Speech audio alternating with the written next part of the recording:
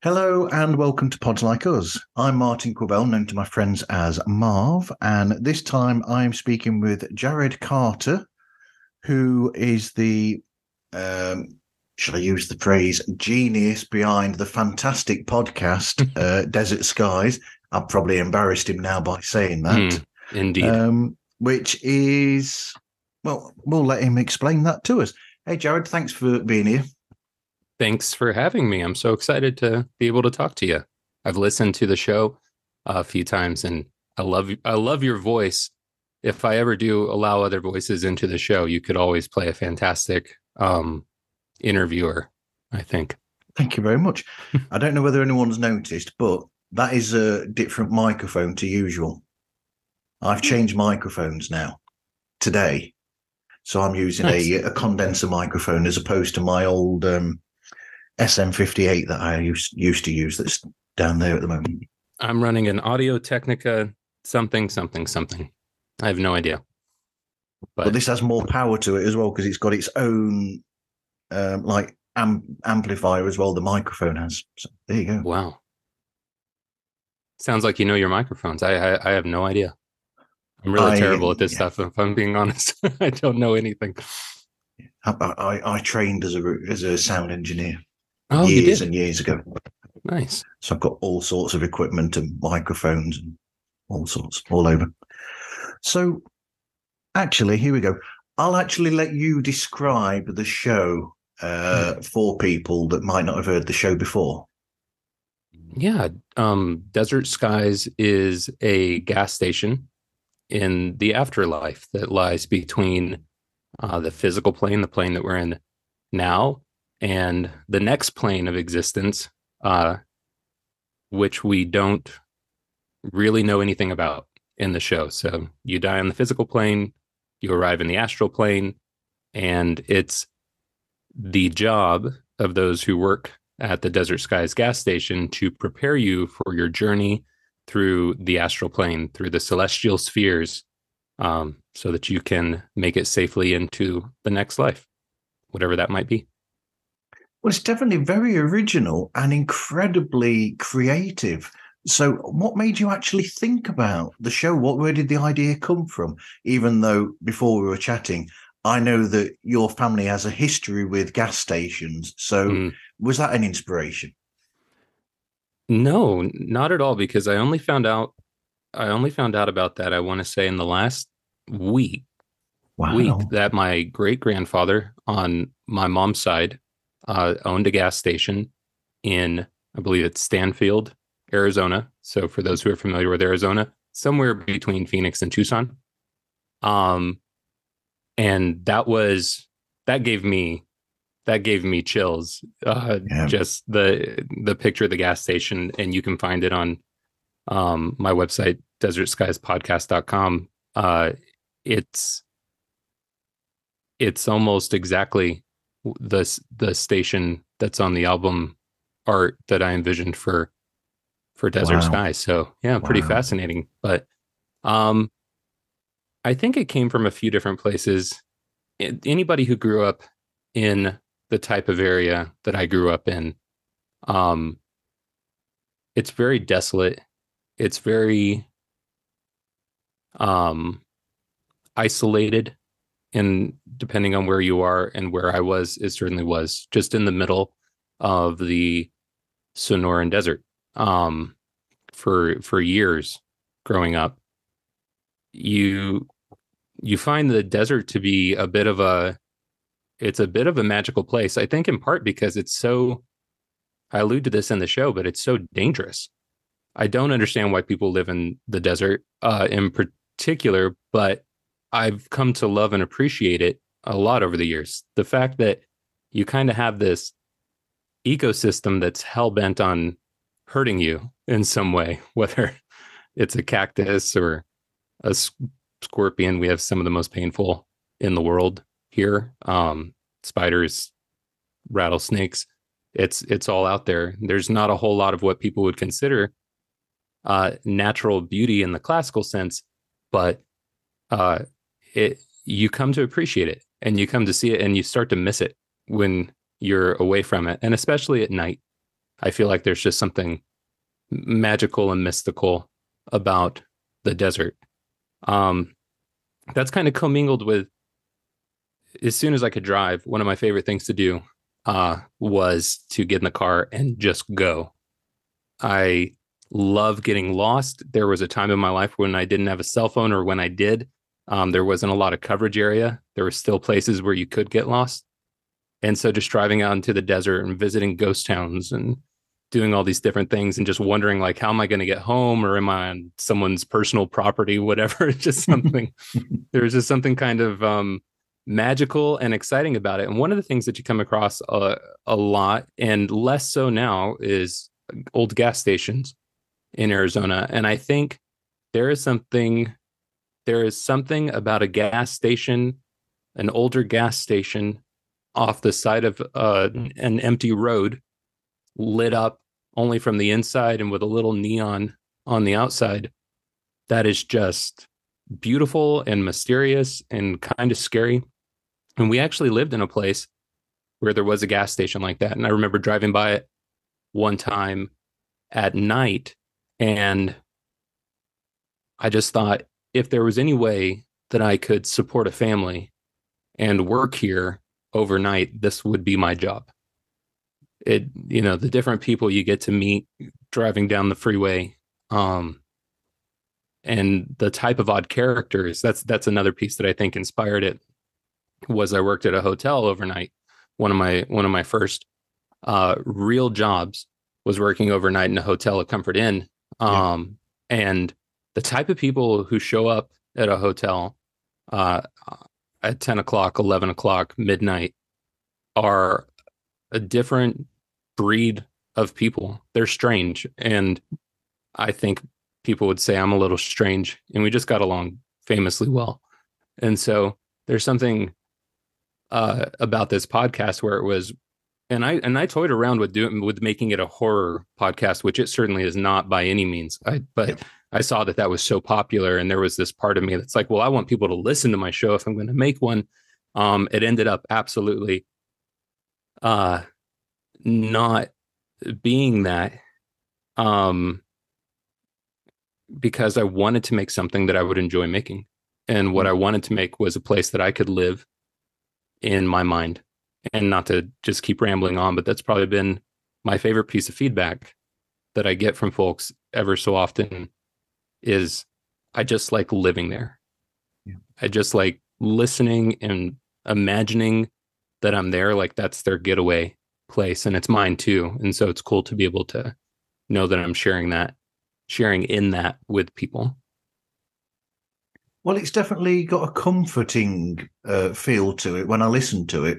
Like you said, there's no horror involved in it at all, really. It is, like you said, it's comfortable listening. It's sort of like, okay, it's about a subject that some people in different circumstances, or looked at another way, it could be seen as a bit of a sad sort of show if you were taking it from another angle, because it's about people who've passed away and then they're in this place. But it's not taken that way at all. There is, like I said, there's a calmness to it and a almost like a friendly feel to it when I listen to it. Yeah, that was one of the things I think that surprised me. I think that I believe that I'm being a lot more intense than I actually am. Yeah. So when I was in social situations, oftentimes I'll leave and I'll ask my wife, what do I need to apologize for? What did I say? I feel like I was coming off really strong. And she's like, what are you hearing yourself say? Like, no, you're fine. You were really nice to people. So maybe there's just a fear of like displeasing people in that way. I'm not sure. I'll have to think about that. But I think for one of the things that was really surprising to me was when people started telling me that they listened to the show to fall asleep. And that actually upset me a little bit at first. I'm like, wow, so my show is so boring that people feel like they can put it on and just drift off. But then as I've gotten more feedback from people over time, they do find it in a lot of cases supremely comforting. Yeah. And even to the extent where I was surprised by this, folks who say that it's just helped to not entirely remove, but help them to overcome a lot of their fear of death that they had. I don't think that's because they're looking at the show as, well, this is exactly what happens. I don't think there's anyone who listens and goes, well, I'm showing up at this gas station. Maybe statistically there is one or two people who really believe that. And if they form their own religion, I'd be happy to visit their church at some time, at some point in time. But I think for most people, it's simply exposure therapy, because it's something that we don't talk about unless, we see death being treated either in an extremely unimportant way, like in a John Wick film or something similar, or we see it not being discussed at all because we don't like to think about the fact that we're, going to die. And so having something that kind of gently helps to remind people of that without making it feel scary, because I don't think it should be scary. It's just really, that's been encouraging. It's more than I could have hoped for, I think, in that regard. So were you already inspired by other shows to go into writing a podcast then? Specifically an audio drama? I don't know that there is one specific show, but I have always been a consumer of all kinds of media and stories. And so I think some combination of everything that I've loved over the course of my life has somehow managed to make Desert Skies what it is. Things like Cheers. Yeah. The show Cheers, just the familiarity of and the love and the camaraderie mixed with, some tension and conflict at different points. X-Files is huge. Twilight Zone in terms of, the different monster of the week kind of thing that we deal with. So there's so much. And then I've heard other people say it reminds them of some things that I'm not even terribly familiar with, such as Red Dwarf is one that comes up quite a bit. Have you seen Red Dwarf? Would you recommend it? I would recommend it. Yes. Yep. Yeah. I'll have to check that out at some point. Oh, interesting. Was it Cold Spot Paranormal Research? They've actually sent, I think this is for you, where they've said, if you could visit anywhere on Earth, where would you visit? Laws of physics need not apply. Wow. That's an interesting question. That is a brilliant question. Also, how does it fit in with the show? But it's an interesting question. I don't know. I suppose I would want to visit the home that I was telling you about prior to the show, our family home, the Carter home in Bedfordshire. Believe it's called Box End House. It's behind a horse feed store. I think it's a private property, so I'm not sure how laws of physics would apply. But if I could visit that house without having to disturb the people who actually occupy it now, I'd like to see. Everybody wants to know where they come from, They do. Yeah. But, I've done that where I've gone back to places where I lived as a child, and we've just gone to see what the area is like. Oh, I've done that. Isn't it interesting to see how much, I don't know if it's the same in your case, but in my case, a lot of things had changed. Yes. Well, about a month or two after we'd been to one of the places, they actually demolished it and it became somewhere completely different. The whole street and the whole estate that it was on was demolished within 2 months Wow. after we'd been there to look at it. So we're lucky enough just to be able to go there and catch it just before then. But yes, everything was bigger when I was a child and everywhere smaller when I went there to visit. And there's no way this house was that small. I know. Oh my gosh, that is so true. That is so true. It's like chocolate bars were bigger as a kid. So how far ahead are you with the stories that you're writing? And is there a long game, shall we say? Yes and no. I would say I know I have the last episode in my head almost word for word at this point. I've played it over and over and over again, and I've kind of written backwards from there to some degree. Is how do I make what's happening now interesting, but make sure that I arrive there? So I think a lot in terms of endings. One of the things that was really big for me when I was a kid was writing stories in my head to music. And so I'd buy soundtracks a lot on cassette. And then, I probably had a few vinyl soundtracks. Indiana Jones was one of them, I think. Star Wars, a few of these different. The Haunted Mansion theme from Disneyland.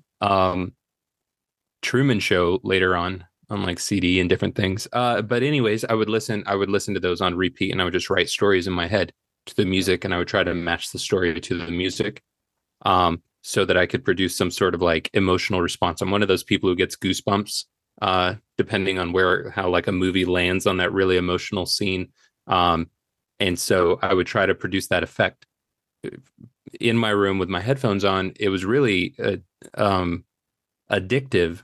And so from the very beginning, I think endings are incredibly important. I'm probably not going to be, if there's a really artsy person that I'm engaging with who really is a huge fan of everything depressing and, doesn't really arrive anywhere in terms of story. It just kind of makes you think, or it looks good or whatever. I'm not going to be able to connect with them in a real way, because I like good endings, and not necessarily purely happy endings either, but it should. I grew up, I'm just going down so many rabbit holes, but I grew up very poor at different points. And when you go to see a movie, that can be that's the thing that you do. Yep. You don't go on vacations like all your other friends are doing. You don't, travel to Europe or whatever. You watch movies, and that's the same across all socioeconomic demographics. And to pay money for a movie and to drive to another town to see it, and then to be met with an ending that's unsatisfying, to me, in my mind, in my context, is a crime. And so I had to know what the ending of the show would be and what the ending of this current season would be. So I have the ending of the show planned, which is, it could be 2-3 years out from now. And then I have the ending of the season planned, and just making sure that I can get there in a way that, oh my gosh, I have heart palpitations sometimes, because I'll read reviews of shows where the listeners will say, I loved this show until the very last episode, and then it felt like they just had to do something with the show to close it out, like they had not thought about it at all. That is my biggest fear. And so apart from that, I don't often know what's going to happen in the very next episode. It's kind of a practice. I try to write myself into a corner at the end of each episode, so that, because I know that if I can write myself in a corner, I have to find an interesting way of getting out of that, which means that the listener is going to find it interesting, which will hopefully keep them listening into the future. And then it's also just a fun exercise for me as a writer, is how do I make this work? Because sometimes it feels like it's really not going to. Well, you're in good company there, because to use an example, I don't know how much for Star Trek, how much you know about Star Trek, but in Star Trek: The Next Generation, they had a very famous two-parter, and part one of Best of Both Worlds was the end of one season, and then part 2 was the beginning of the next season. And behind the scenes, they were saying that they wrote the first part as a cliffhanger, but then the problem that they had was that they had to bring it back for the next season, but they hadn't actually thought about what was going to happen in the second part. And Captain Picard had been made into a Borg from a human, and they had to work out, well, how are we going to get him back to being human, and how is this going to happen, and this, that, and the other. And it ended up being a standout 2-part episode. But it was because of the fact that they were thinking, and they had to think on the feet, how do we get out of this, as they were getting closer to starting to film the next season. So sometimes it can work. I think I have some really brilliant friends who have made much better shows than mine, arguably, I think far better. And they plan things out sometimes years in advance. They'll have their entire show completely written. I think there's got to be something about that that's really comforting for them, because you're not figuring this out in front of people. I feel like I'm figuring this out in front of people, which is very, very scary. And so I envy those who can do that. For me, especially as someone who's not an experienced writer, I feel like I have to do this, because otherwise I might be prone to make something more formulaic, or I might be prone to purely draw from a story that I'm already really familiar with. I watch a lot of horror films, and I was watching one with my son. He's of the age now where I know he'll sleep through the night if he watches some of them with me. And he likes to ask questions. He doesn't do it anymore, because he would say, what do you think? What do you think is going on? And because I'd seen so many, I could tell him the end of the movie. This happened just recently. We were watching a TV show, same thing. And that's not because of any fault of the show so much. It's just I watch too much and I listen to too much. So if I didn't write myself into these really hard places, it would be very hard for me to get out into the next episode without falling into some familiar trope. And so the bad side of that is you can really make something that's so outlandish that it's terrible. And it's like I tell people, if you think you're prone to making something really, really strange, make it really strange in the very first episode so that people don't get whiplash later. I did something really strange in my first episode, which has allowed me to do whatever I want since then to kind of get me out of difficult situations.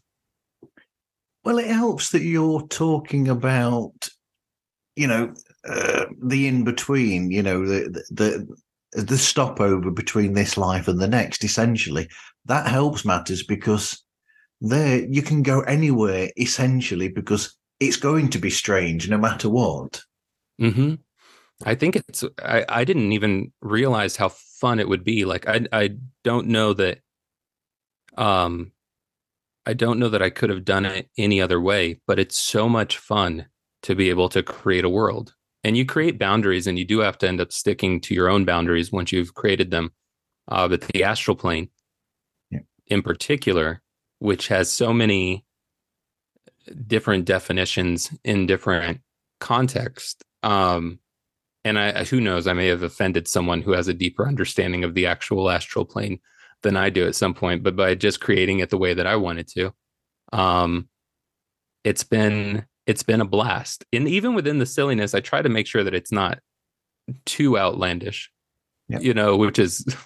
which some people might find ludicrous if they've listened to the show, but at least in my mind, it's not so far out there.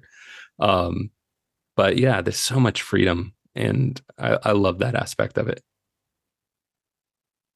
One of these days, you might come across another character who knows what Wei is talking about, other than Mac, the mechanic. Yeah, that would be something for sure. That I think I only recently realized that was probably at least in part inspired by the coyote from an episode of The Simpsons, where I don't know if you're familiar with this one, where he eats the chili pepper and he hallucinates. Yes. One of my favorite episodes. And now that I look back, I'm like, that's Wei. That is a classic Simpsons episode, that one. It's so good. It's so good. Yeah. Shout out to my friend who does the Docast. He actually, when I had him on my show, he was saying that that was one of his standout favorite episodes. Really? Oh, that's Yes. awesome. Yep. Yeah. Yep. Yeah. He's in good company. So when you're recording, then you've scripted. Am I going to go there yet? So I had something else in mind, and then suddenly, yep. So we'll carry on with this then.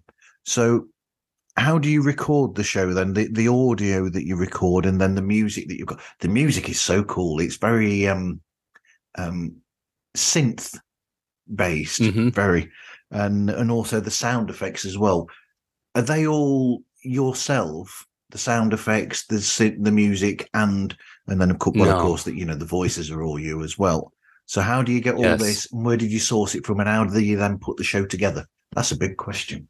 There's a few different things. For the music, I am nowhere near musically talented enough to create all of it. I look for it, and in some cases, against against the better of my budget, if a song just fits really well, I'll pay for the license to have it on the show. Um, it's to give kind of a full picture. Generally, when I finally get into the headspace where I'm able to work, I'm a remarkably anxious person. Sometimes the show takes longer between episodes just because I'm not thinking about it. I'm like, I don't want to screw this up. I like my show and I like that people like it and I don't want to mess it up. And if I don't touch it, then they're happy all the way up until episode 10, right? I don't have to worry about it. So when I get in the headspace where I'm able to work on it, I will work on it. And so it might take 3 or 4 days to make an episode. Um, and that's all I'm doing. I'll spend one day writing up until I reach the point of conflict. Like I write myself into a little bit of a hole halfway through a script, Yeah. or into a corner. And then the next day I sleep on it and try not to think about it as much as I can. I'll go outside at night and just listen to music for hours on end and just kind of hope that that answer comes to me. And then the next day I'll work myself out of it. And once I'm done writing, the following day, I will wake up and I'll go through and I'll read and edit, really think about like, oh my gosh, am I messing something up here with the existing lore of the show? Once I feel really comfortable with that, I'll record that same day. Generally, record about 2 hours worth of audio. Since I'm doing all the voices for the show, a lot of people ask, like, do you record them all at once and just kind of like change back and forth? It would make it a nightmare in editing later if I were to do that. Plus, I really feel like I got to get in the headspace of the person that I'm performing as. I think I could do it. I think it wouldn't be as good. So I'll record all of those differently or at different times, or on different tracks rather. And once I'm done with that, Mac is always the last voice because he destroys my voice. Once I've done Mac, I can't generally record anymore that same day if I needed to. And so once I've got that recorded, I'll usually start editing all of the audio. I'll start going through each track and removing all the parts where I messed up or the voice changed or whatever. Sometimes it's so bad. I'm sorry, excuse me. Sometimes it's so bad that I'll have to, my wife will listen to it. I look to her for all of my feedback. She is like my most trusted source. And it's because she's a terrible liar. Yep. It would be almost impossible for her to say this is great without me going, you're lying, which is probably not great for her. It's probably a lot of pressure, but I'm thankful for it because sometimes she'll say, you know what, this just doesn't work. And then I go, well, I said I was going to release it on Monday. And she's like, okay, then just release it the way it is. And I go, no, I can't do that. I have to change it now. And I'm always so thankful for it because then I get to look back and go, wow, she was so right. So that happens pretty rarely, but it does happen where I will have to re-record an entire voice. But for the most part, just editing things out. By the time I'm done, I'm usually left with about 20 minutes to 23 minutes worth of dialogue, total dialogue. Yep. And then the next day, I will spend that day adding sound effects. This is for certain sound effects, I'll license them through like a monthly licensing with a company called Envato. Yep. Just because there's things that I wouldn't trust myself to make without it just being a ton of work, and I'm already low enough on resources just being the only person making this. Some though I will do myself, because sometimes you can't find a sound effect that really works for the show, and that can be fun. Usually simple things, rustling papers, like bumping a guitar into something, just little things. The music is, to me, the most important part, and because I'm not writing the music myself, I have to find something that works within the existing story. And there's probably a smarter way of going about that. I don't know. But let's say that I'm having a conversation between two characters, Tindy and a traveler, and there's different things happening during that conversation. Maybe it starts out with a small amount of conflict leading into some emotion, leading into a monologue that is ultimately and sometimes going to lead to the resolution for the characters in the show. Yeah. So then I will listen to hundreds of tracks until I find the right one. And then oftentimes I'll have to re-edit parts of the track to make it work. When it works really well. Like one of the parts that one of the pieces, which is actually like 3 songs mixed together, is, and I don't think this is a huge spoiler alert for anyone, but there's an episode that features a rock labyrinth and 2 characters walking through it. And it's supposed to give you like sort of a contemplative feel, start building up some interest and emotion. And then whenever they reach the center of the rock labyrinth, they look up and they see the stars. And I lived at a ranch for a while. I was a cook, and we had a rock labyrinth on a mountain. It was a very desolate place. And to see the stars in that area is a truly magical experience. If you've grown up in a city, I had a friend from New York who visited, and he did not know that you could see the Milky Way. Like, that's how brilliant the stars were in this place, covering every inch of the sky. And that's a holy moment. That's one of those experiences everyone should have in their life. So trying to find a way to communicate that through music, it was really important to me to get that right. I'll tell you, by the time I'm done listening to different music, I want to die. I want to go outside and step in front of a bus, just because there are so many songs out there, and listening to the first 3 seconds of 1,000 of them is enough to drive a man insane. But when it works, when it finally works, it's such a great feeling. Well, it definitely worked in that episode, because that was one of my favorite standout episodes personally. I loved it, and it was just so moving. And you're right. When you get to that thing where where Mac just suddenly says, "Well, look up," and then the music and the whole emotion of the whole thing just worked perfectly. And then there was the great bit at the end where Tendi realizes that, Mac was right to actually do it that way as well, and everything. It was just such a magical episode to listen to. Like you said, it's comforting.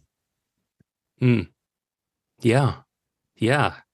Well, thank you for saying that. I'm glad that you enjoyed it, and I've been every episode, and I'm sure any other creator who's listening to this, and you've probably experienced it yourself.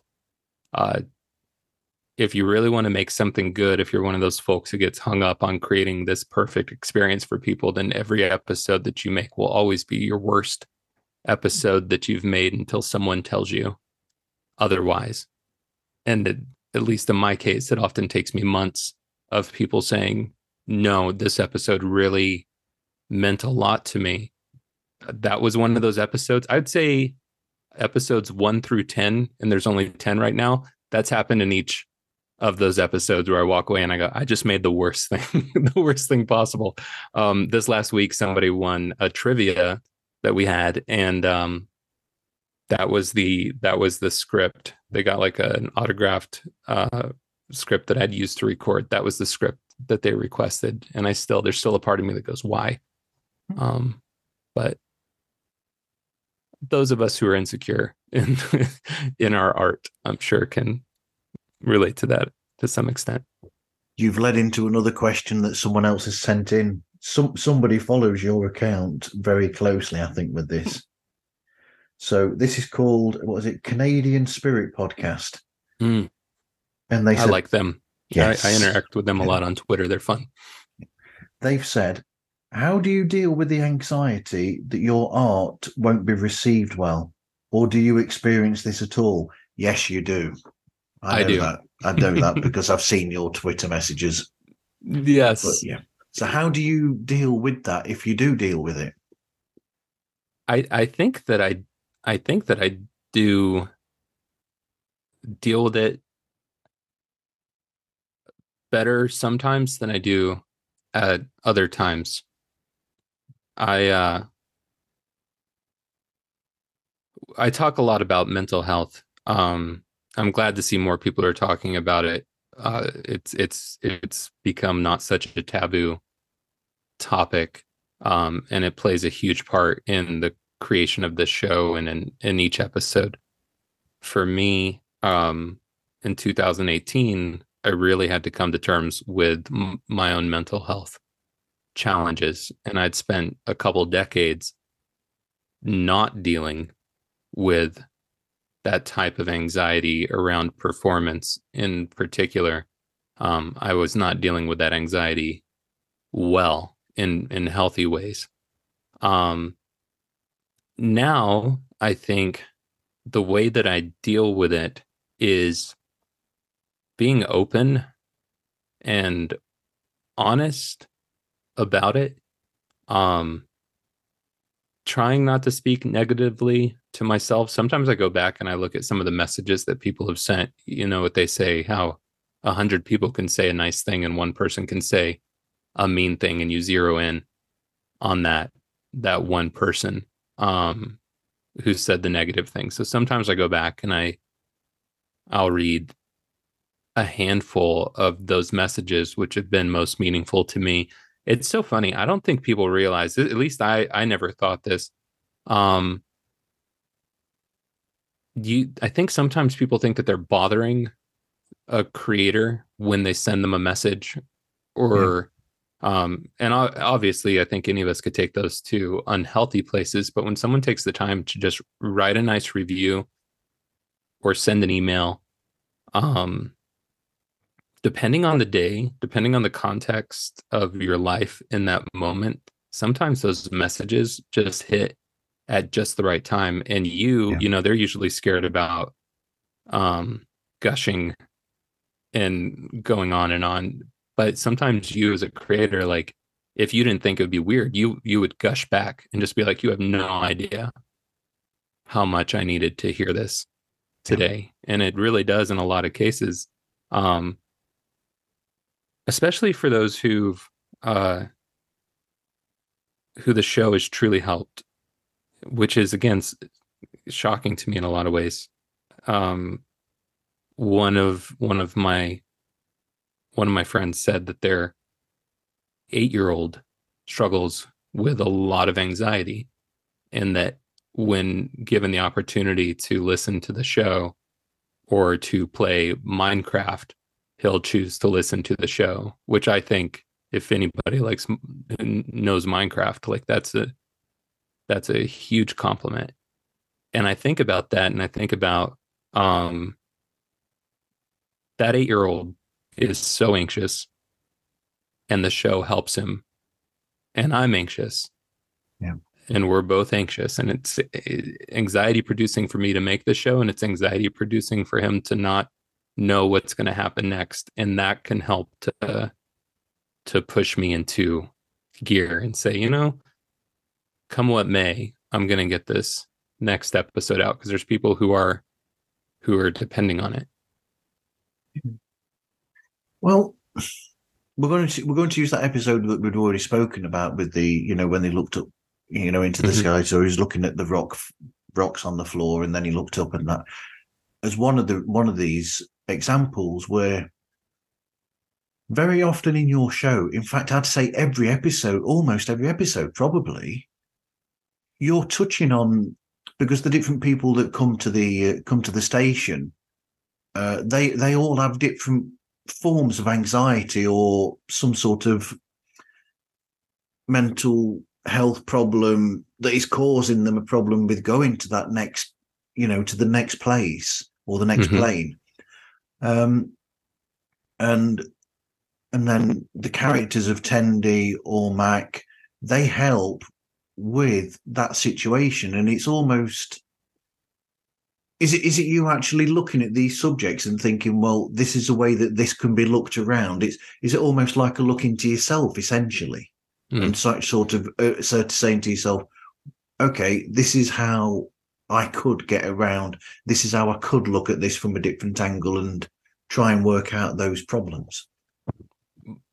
I think Desert Skies is probably the most thinly veiled self-therapy that anyone has ever produced. And my wife is, because she's so familiar with the things that I'm afraid of and the stuff in my own past and whatnot, my shortcomings, that when she listens to the show, she knows exactly what I'm referring to. One of the things that surprised me when I started to talk about my own mental health challenges back in 2019 was how many people reached out that I would have never thought, folks I had known my entire life, who reached out and said, that's exactly what I'm dealing with.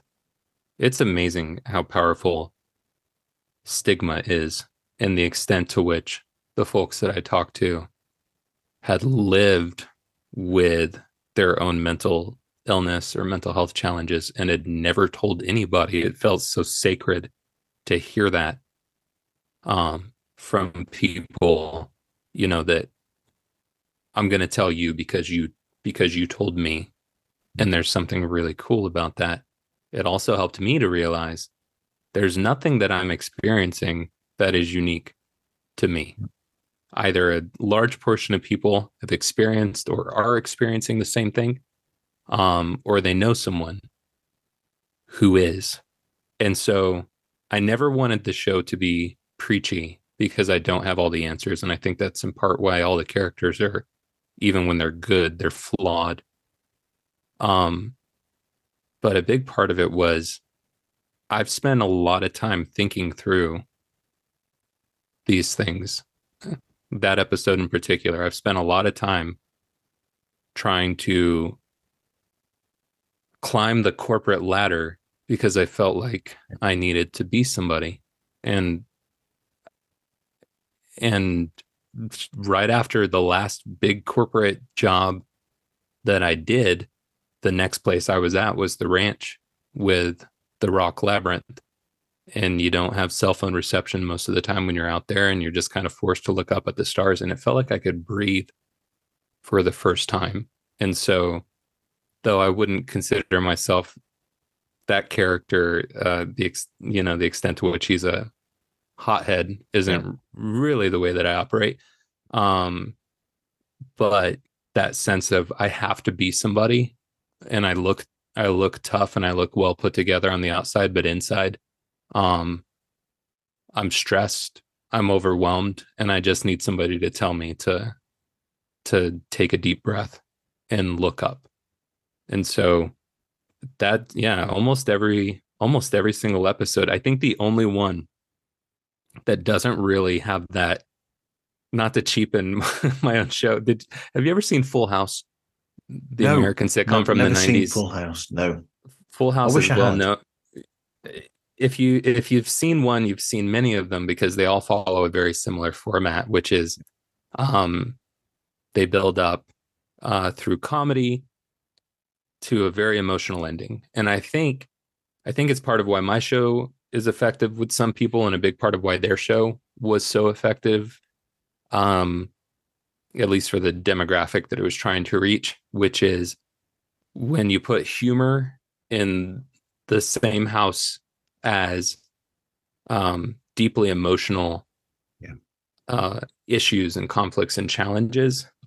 Something about the humor makes the deeper part more powerful.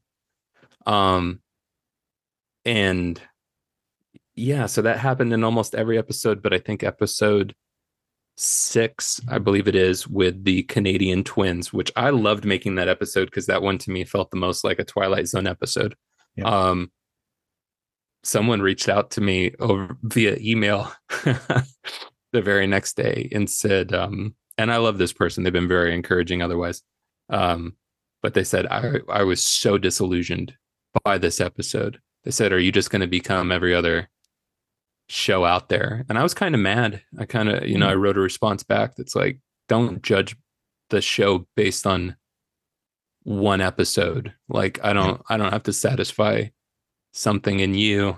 My wife, I bring her up a lot. Her name's Trish. She's my favorite person. She calls it shaking a tissue box, which is something I think she Trish. learned from someone else. Yeah. But she'll like that. But she calls it shaking your tissue box in other people's faces. And I think there was a part of me in that moment that was like, hey, I wanted to make something fun to, that would help move the story forward. Don't shake your tissue box in my face. Just let me make funny Canadian accents. Not that Canadian accents are funny, Canadians, Canadian spirit. I love you guys. You don't sound like that. But yeah. So these voices then that you make, number one, if anybody's people who are listening now, those people that listen to the show already, you will realize that the character of Tendi is the closest to your natural voice of any of the characters. Is there a reason why you picked that? Is he sort of like you in that way? Or is there another reason why you've done that? And then you made all these characters have these different voices.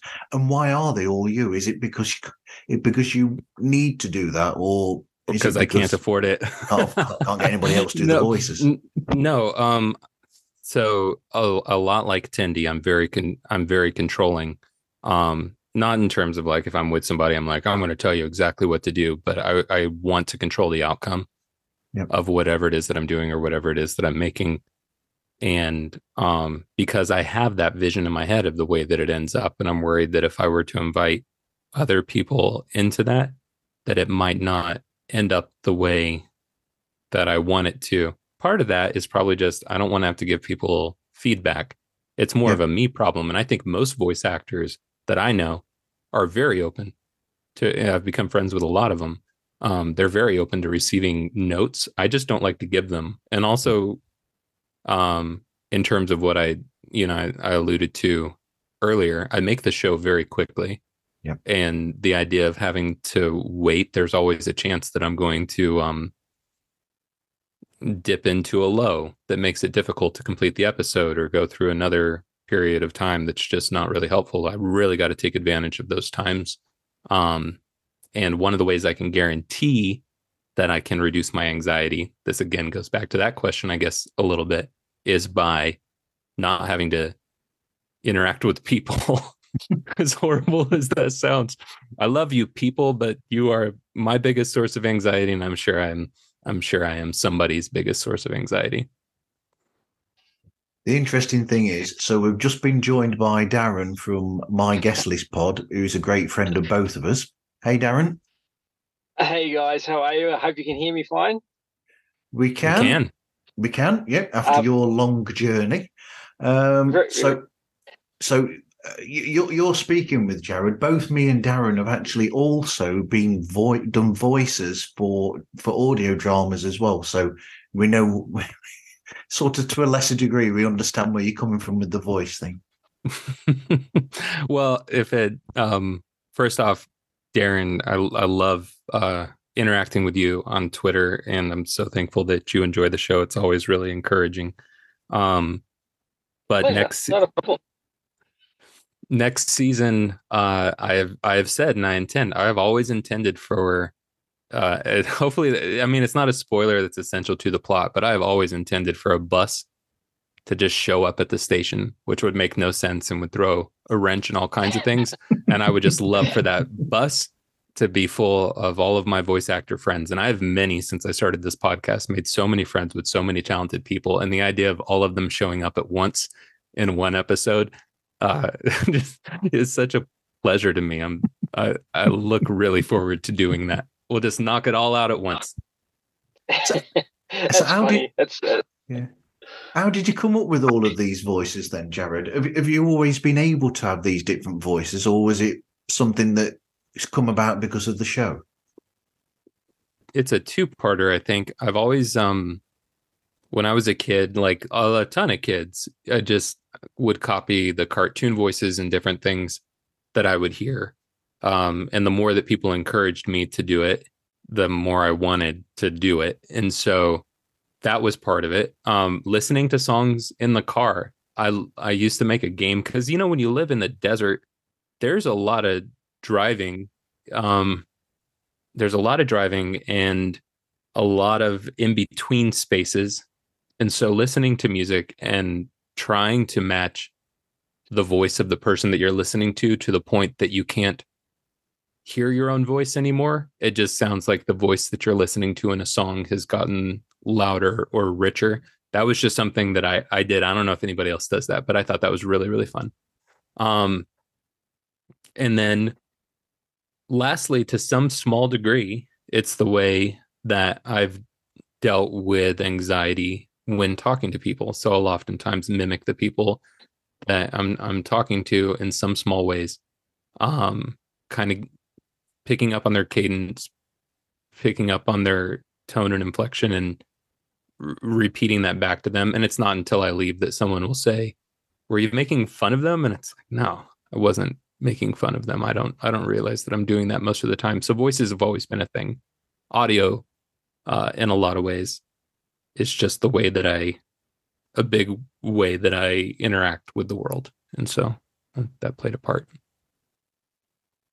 In terms of the characters for the show, like you mentioned, Tendi is pretty much me, but I make him a little higher like this. Yep. So it's a little bit of a change, and it actually sounds a lot like a friend of mine that if I ever made fun of him behind his back, this is kind of what he'd sound like. It was a very easy voice for me to do. And let's see. Mac. First off, Mac is a real person. Right. Yeah, not too many people know this, but Mac is actually a family friend. He is probably 6'2", so he's not a short Mac. He doesn't have a full beard, but he has an amazing mustache. He's an older gentleman, a Vietnam vet, probably has no idea what an audio drama is and wouldn't be interested in ever listening to one. But some of Mac's characteristics were pulled from that. He is a very real life Mac, tends to delight in childlike play. So when my kids are doing something wrong around him, eating a dessert that they shouldn't be eating or whatever the case might be, he spurs them on as I tell them not to do things. And so that's like been born a lot into that character. Yeah. His voice is Mac's voice in real life is more like Dale Edwards, kind of like up here, which I didn't want Mac to be really, really old. And so, I don't know where exactly I pulled Mac from as a voice. I think I've just had it there for a long time, but a lot of people have told me that it's Carl from Sling Blade.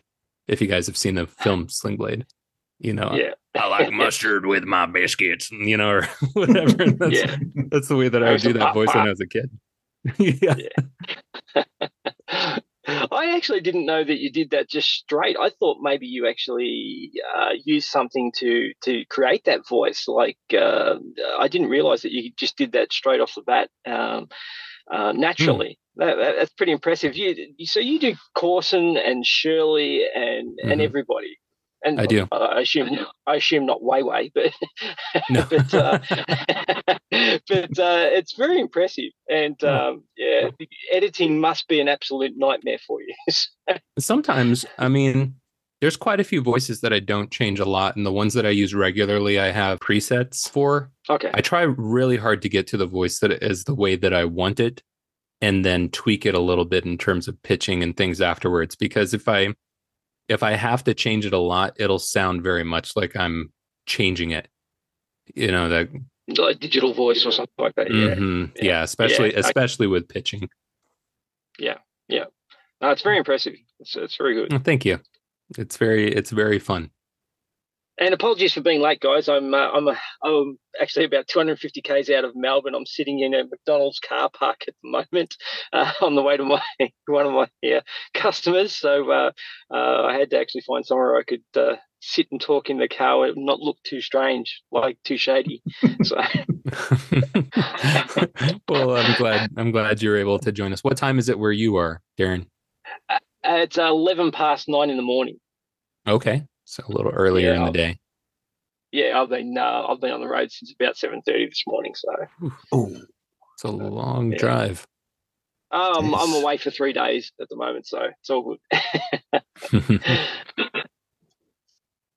So I was thinking because of Darren, Darren does list. So I'm Mhm. thinking of, have you got a list of what you think would be necessities in a service station, especially one that's, desert skies? Mm. Well, if anybody, you're dead. You're dead already, and so live a little. There, you can't go in. I mean, if you go into a gas station today and you're a grown up, you have to make decisions based on the wisdom of your years. You got to think, do I really want to eat this pickled food item? It might make me sick later. Well, you don't really have to worry about that in the astral plane. So I say, first and foremost, you need to just go hog wild. You're only visiting desert skies once. Try everything. And there's really nobody's pressuring you to move along quickly, just so long as you intend to move along. So if I was there at Desert Skies, I would want to try the pickled pig's feet, Yep. which induce devastating degrees of sadness.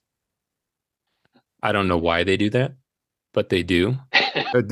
Is there a deeper meaning? Like, are they magical and induce the sadness, or do pickled pig's feet as a food item just I imagine pickled pig's feet are delicious. I don't know. Like, I recently made Guinness pie, and I made my own Trotter gear from pig's feet, and I thought it was wonderful. It added a depth of flavor. But I want to know, does this thing just make me incredibly sad? Because sometimes I think we don't allow ourselves to feel sadness. We just Yep. we pretend like we're angry. So I just want to feel all the sad all at once. Maybe I can get it all out, and it would just be incredibly therapeutic. Um, Or write Terracerrific a song. soda. Say that again. Sorry, or write a song like Tristan. Yeah, right. deal with your sadness that way. Um, um, Terracerrific soda, which I've said is like cocaine in soda form. Um, uh, there was originally Shirley was supposed to there's an episode 2 that I never shared. I wrote an entire episode 2 that would have taken the show in a remarkably different direction that I didn't know I'd be able to bring it back from. And there's a Shirley like character in that episode who has consumed all of the Terracerrific soda, and she's a very old lady, and she's hyped up on what is essentially the equivalent of to cocaine. Wow.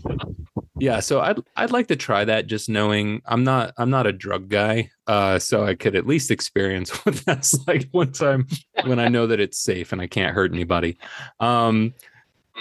Apart from that, I think just gas stations in general, I used to say a gas station hot dog was an amazing thing, especially if you microwave the hot dog bun a little bit. But the last time that I took my son wanted a hot dog from a local gas station, and I took him there, and a cockroach crawled out of the relish container. And so dear. I think it just depends on where you are and how clean you feel the place is. Just be careful. I still think they're probably a really good food. And to be honest, there's probably cockroaches in the hot dog meat anyways. So just depending on how squeamish you are, give it a go. That's a big one. And for me, I love there's a pickled spicy sausage, Tijuana Mama, I think is what it's called. And I absolutely adore that. Anything salt and vinegar is always a good choice for a road trip. Very good. Yeah. Jared, could I ask something? Why a Buick Skylark? The year, in part, just because of the story and when it's kind of taking place in some way. The Buick Skylark, I grew up in a lot of, we drove a lot of sedans, and Buick was one of them. Skylark in particular, I just liked the name. Okay. When I was looking at names of different Buicks, the word sky, as it applied to and is commonly like attached to the afterlife, I just like that idea of like a skylark, a bird in the air. Yeah. Okay, I thought there might have been some more significance to it, but no, that's fine. Okay, no worries. Well, I'm sorry to disappoint you. That's all right. No, that's one question answered. That's fine. That's good. I will say this: there is a lot of symbolism in the show, and a lot of it is intensely personal, and I wouldn't even talk about it. Yeah. I think right now, but a lot of things mean something else. And if you ever just want to go down a rabbit hole, names sometimes, like Dristan means sad or depressed. That's just one kind of like small example. So there's some other stuff in there, but the Skylark is not. I can't believe you picked that one.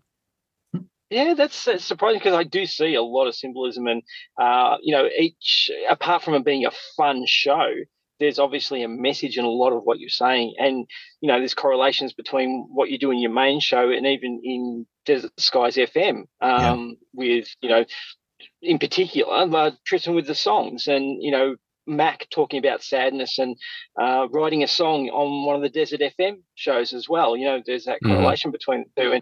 But I can tell there's a lot of you in the stories that you're telling in the show, and that's what makes it really interesting as well, apart from being just a fun show to listen to. So yeah, but I picked the Skylark, the only thing that doesn't have any real significance. So well. That's the way it goes. I love it. Sorry, Marv. Actually, Darren, you've just reminded me of a point I was going to come out with earlier that I've suddenly remembered what I was going to say, which is that in a way, and I've realized this recently, one of the things about podcasting is that in a sense, a lot of podcasts, especially for people who do independent shows, it's them personally, themselves. It's like an extension of themselves in a way, or a way of themselves bringing something from them or getting something for themselves in a way, much as you do with your show, where you are, like you said earlier on, thinly veiled. I suppose to yourself it would be. I don't think everybody notices it, but it's almost as a way of looking into yourself, and almost like a self-help, essentially. Yeah. And it's why I would recommend to anyone, we tend to classify people as creatives and otherwise. And I don't think that that's true. I think everybody has an element of creativity in themselves. Just the way that plays out is very different. And I think one of the things that Tendi says to Dristan in that episode, after, for those who haven't heard, like he's a songwriter, and he sings a really sad song, and he doesn't feel like that's doing a benefit to the world. And one of the things that Tendi says is, when somebody paints a sad picture or writes a sad song, it's often because we can't find the words to convey how we really feel. And so I think art, especially when we allow ourselves to be a little more abstract and a little more free with it, really can be just a wonderful way to to express that part of yourself, which, I don't know that expression's even the most powerful part. It's honest. It's something honest. And I think you're right, Marv, in terms of the it being indie creators. I think it's definitely a lot easier for us. I'm not saying that it doesn't exist in other places, but for an independent creator, they do have a lot more freedom to just be a lot more honest. And because we're podcasters, we never have to worry about getting rich. So it's not like we're making money off this anyways. Screw it. Be yourself. Do what you want to do. I think you've got more chance of doing that than we have.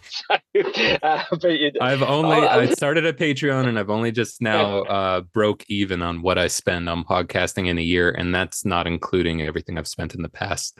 So maybe I'll get there. I don't know. Hello to my 0 patrons.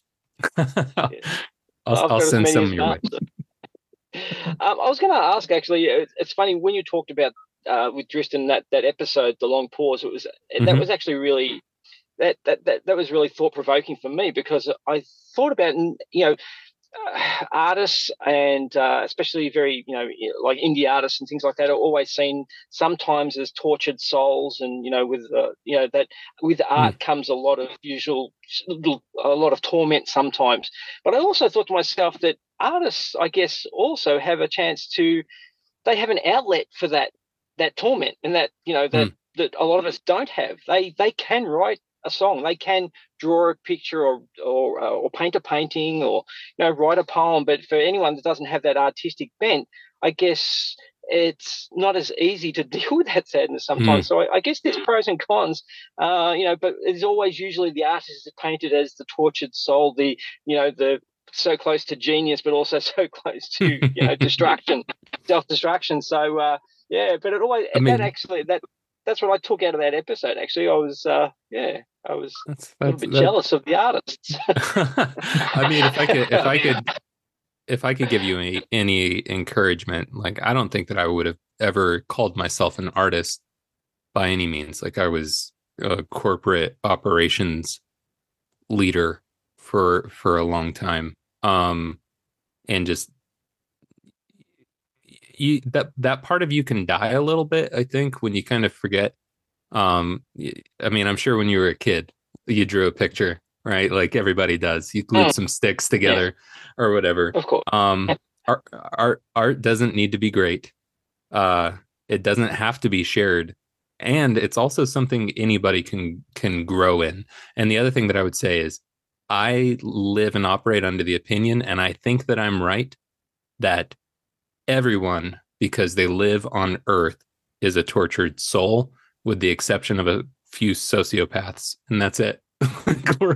we're all living in a scary place, and we're all dealing with hard things, and we all have stuff we have to deal with. So draw a picture. Yeah, I'm sure you can do it. Yeah, draw your version of Mac. I always enjoy seeing that.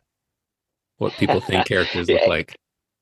For me, he sounds like someone called him Gimli once, and I thought the body of Gimli was probably right, but with Dave Mustaine's head. So, I have to. Excuse me while I look this up. Dave Who's Mustaine. this? Yeah, I know. Marv just laughed because he knows who I mean. So. Yeah.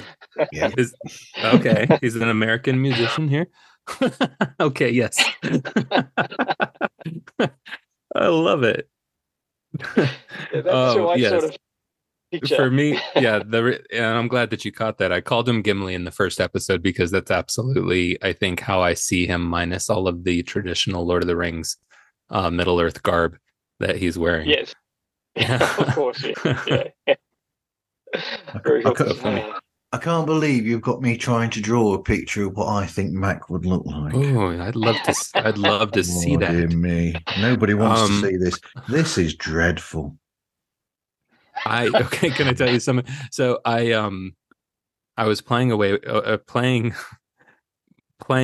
a piece of software called Adobe. I think it's Adobe Animator or Character Animator, which is a really nifty piece of software that allows you to create a character in either Photoshop or Adobe Illustrator, and then it can see your movements through the camera, and you animate the character by talking and moving. And so I thought, how fun would it be to make a little video for Twitter that is Mac, and I could do his voice, and I could have him do little announcements or whatever, and as soon as I showed it to my family, all of them said, that is not Mac. And so I decided I would never put out my own representation of Mac ever again. Okay, let's see. Marv's here. What's your childhood trauma? Let's have a look, Mac. Yeah, it's Mac. I love it. Okay. He's got a little bit of a, I don't know how I would describe his neck. Is that like I would call that maybe a butt neck? You know how there's like butt chins, but that's like a butt neck. Is it a butt neck? Oh dear. Oops. No, I love it. That's great. As an artist, you make a fantastic podcaster, Marv. So. Yeah, that's right. He reminds me that his face in that. I used to like you. He kind of looks like Dave Grohl. Dave Grohl. Hey. Yes, that's who I see. Very good. Yeah, with a strange bottom end. Hey? With a very strange bottom end. Oh my gosh. Yeah, he's been having too many burritos. It all goes to your neck on the astral plane. Nobody tells you that. Very good. Well, does it? I mean, because you're dead. So will you actually put on any weight? That's a good question. I don't believe that you do. So you were hinting at earlier on about some audio dramas yourself that you'd listened to, or podcasts that you'd listened to beforehand. So what is your experience with audio drama? It's interesting, and I'll probably get in trouble for saying this, but I have a terrible attention span. The older that I get, the worse it seems to be getting.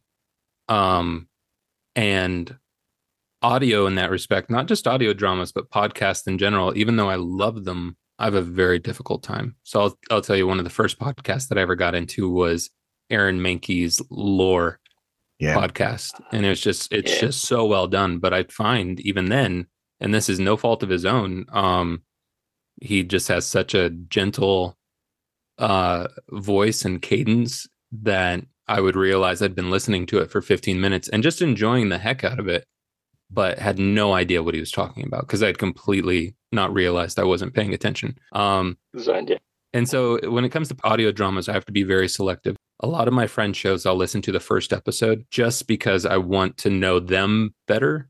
I want to understand what it is they're trying to make. And they all make something really good. And I want to promote that and be honest in my promotion of it. Not that I have like a massive Twitter following or anything. Most of them have more than me, which makes me jealous. Maybe that's why I don't listen to their shows. I'm jealous of their Twitter following. My closest podcast friend is a man named Wayman Alexander, and he makes a podcast called The Liminal Lands. And The Liminal Lands is the only, probably the only audio drama that I have kept up with pretty religiously since it started. I started listening to Liminal Lands because of actually listening to your podcast, and you reference Waylon's show actually, and I went and listened to it. So yeah, and he was on a Twitter space that you were hosting one day. So it was really great to hear everyone. I didn't want to speak because it was full of creators, and I was about the only, I think, listener there. So, that's funny because we always, I really want a bunch of listeners to be there, and it usually just ends up being a bunch of us podcasters. We already all talk to each other all the time, but it's still fun. Yeah. Oh, that's awesome. Good. Yeah. So but man, there's some good ones out there. I will say I did start listening to one recently that for whatever reason has really jived with my brain, and obviously jived with a lot of other brains, and that's Wolf 359. Fantastic show. Okay. Yep, that's in my list of shows to check out as well. Already in my Highly feed. recommend. That, yeah. Mm-hmm. I have to check that out. And, where was I going to go there? I was going to say, so are there any moments from the show that stand out to you, or bits that it is an interesting one, actually? Why don't I reshape that question and say, is there any moment in the show where suddenly something happened and it just meant so much to you, this specific moment while making the show? Mm-hmm. While making it, probably not. Or anything from the show, yeah, that's really stood out to you or meant so much to you. Like I mentioned, a couple of different things that we've talked about so far. I think will give you some insight. One, when I'm making the show, I'm convinced that I'm making the worst thing yet, right? And that's almost without exception. I think the only episode where I didn't feel like I was making something. No, that's not true. I still felt that way. I was going to say the Corsinopoly episode, something about that. I thought I had a lot of fun making it, but I was really afraid of how it would be received. But most I want of them, that game in the shops. Speaking of game, there is something in the works, and it's going to be a while. But I have a friend, and let's just say that his way of expressing his own angst is through video game development. So there's something down the road. Please let the game be Battlespheres. I'm sure it'll be something like that. Oh yes, it'll encompass a lot of things. By the time we're done, it'll be way too big for people to. It'll be bigger than Elden Ring, just in terms of world size. Will we need tokens? Almost certainly, yeah. That'll be the way that I make money off of it. We'll give away a free game and say that you have to have tokens in order to make things happen. Gotta collect the burritos. I took 3 months off unexpectedly without giving any forewarning whatsoever, and I still feel bad about that. But every time that I sat down to write, I just had such horrible writer's block, and so by the time that I felt ready to restart, which was in February, which was February 6th. Before I wrote that episode, I sat down and I listened to everything because my wife said, you really need to listen because I don't keep track of lore. It all lives in my head, which is terrifying. But she said, you really need to go back and listen to him. And because, like we talked about, because of how much of it is therapy to me, being fleshed out and through this work, for the first time, it connected with me on an emotional level.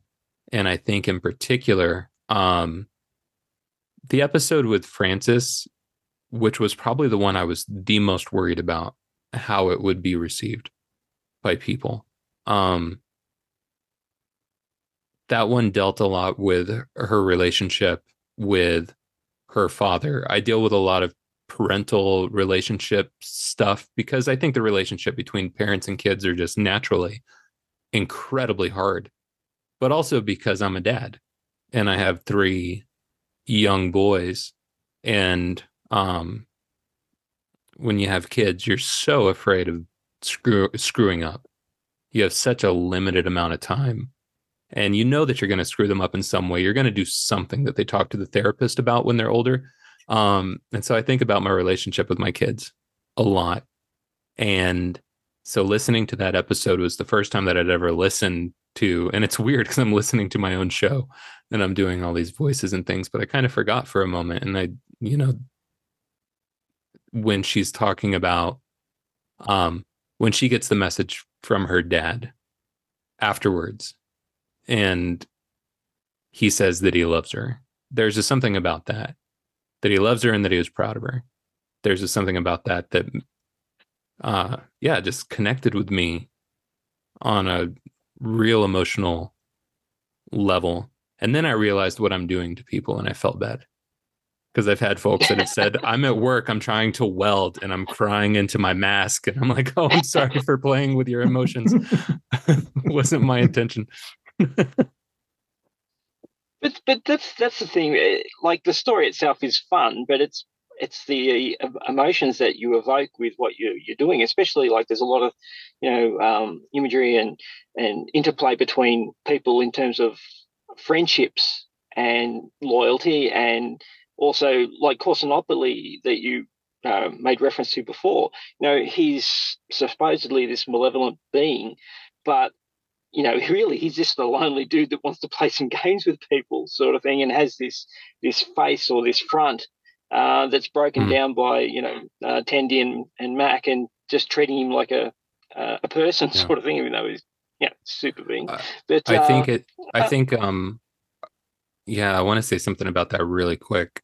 Corson, to me, the reason why I created that character is because I think that one of the worst things that's happening in the world right now is it's too easy for us to, for lack of a better word, not meant to be a pun, but it's so easy for us to demonize people right now. Yeah. And I think that's because of the distance and the safety that's been created by the way that we communicate with other people in the world. We don't have to look them in the eye anymore. We don't have to, go next door and ask them for flour. We can do that through DoorDash.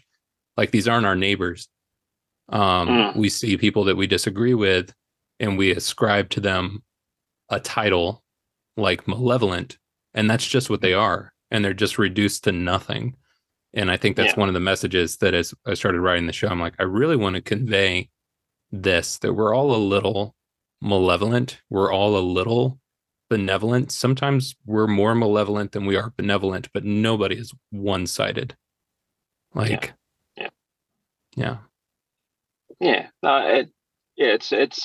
it's exactly what I got from that Corsinopoly episode, and I thought I knew what you were trying to do with that, which was, I think you achieved it, which was great. But you totally correct in terms of we're more connected than we've ever been, but we're also more disconnected than we've ever been.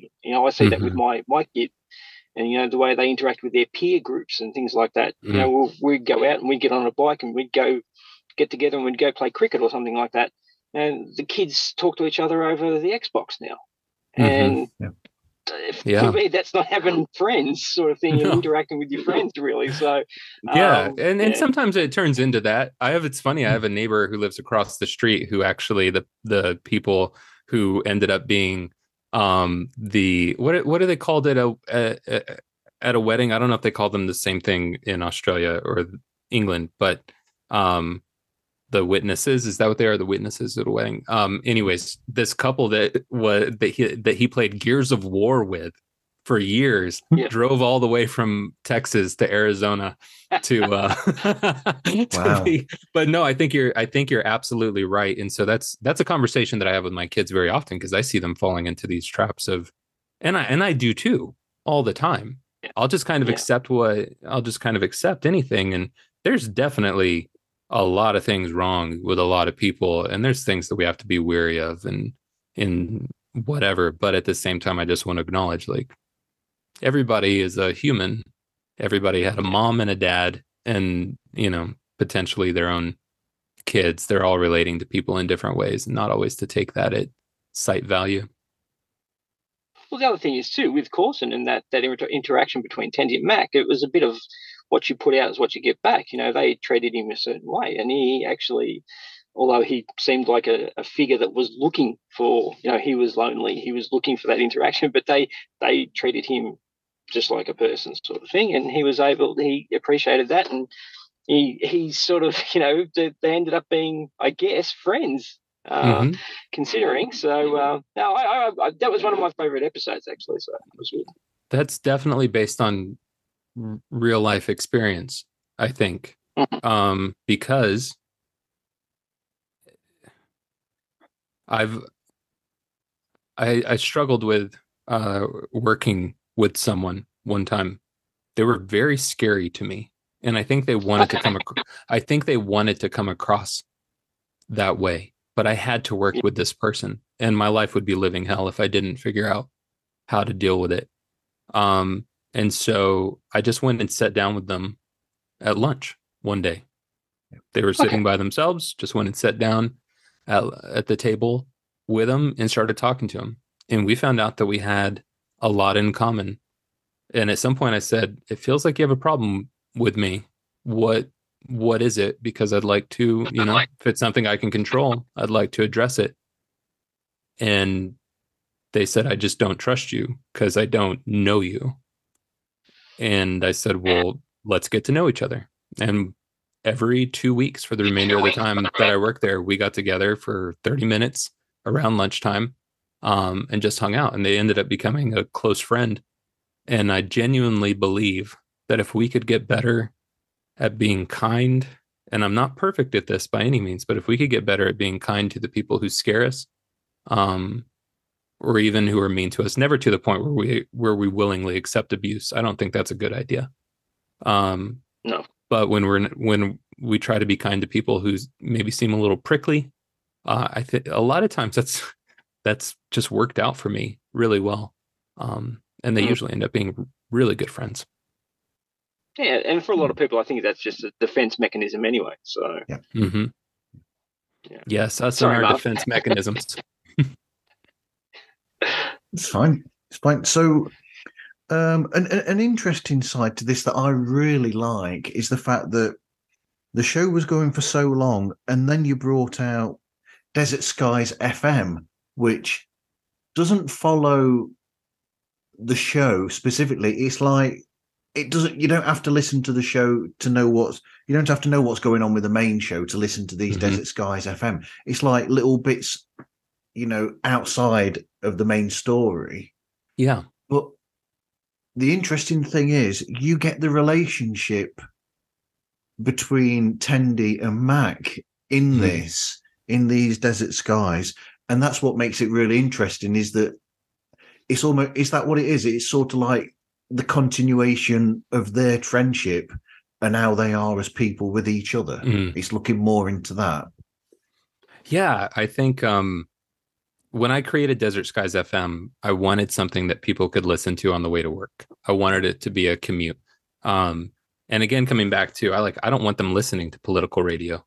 I don't want them listening to anything that's incredibly stressful, because work is already stressful, right? So it's like they're headed to work, or maybe they're at home and they're making breakfast before they get started or whatever.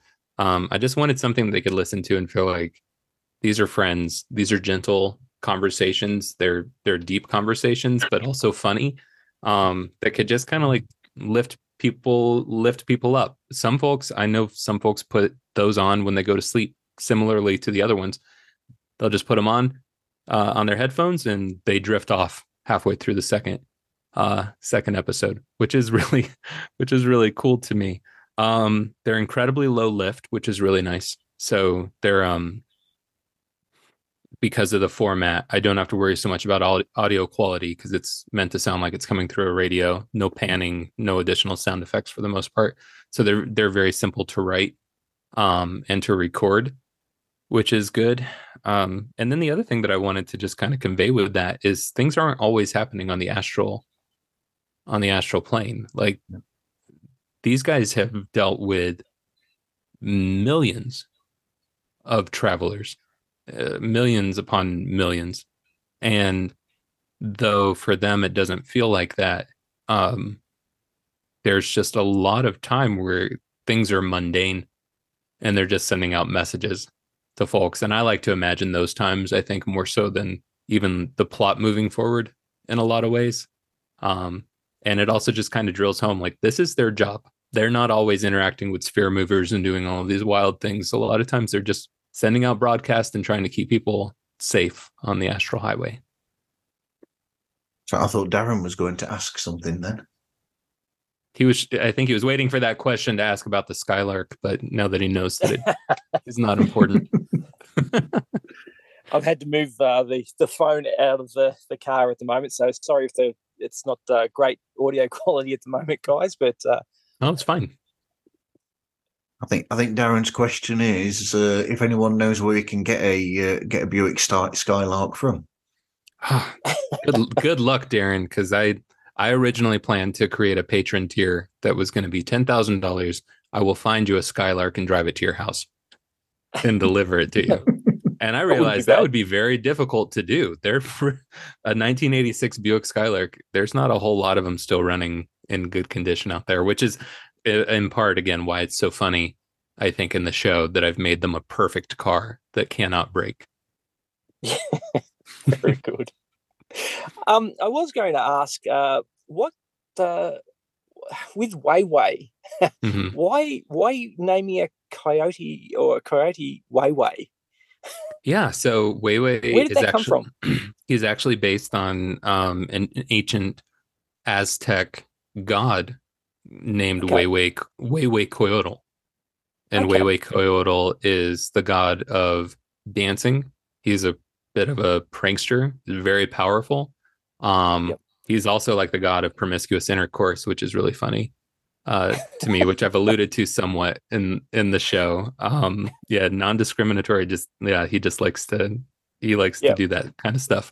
So yeah, that's where he came from. I generally try to choose names that have some sort of significance in terms of like ancient religions and different Yes. things when it comes to sphere movers, because they're supposed to be gods, in some small respect. I might be out of line asking this question, but I thought I'd ask it anyway. You can always cut this out, Marv, if you, especially if Jared doesn't want to answer it. But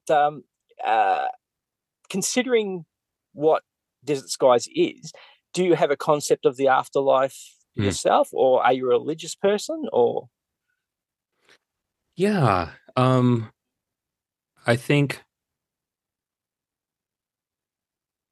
I definitely have at different points had different concepts of the afterlife. I consider myself a religious person, like I would say, and I probably differ from a few, if not many, of my listeners in that regard.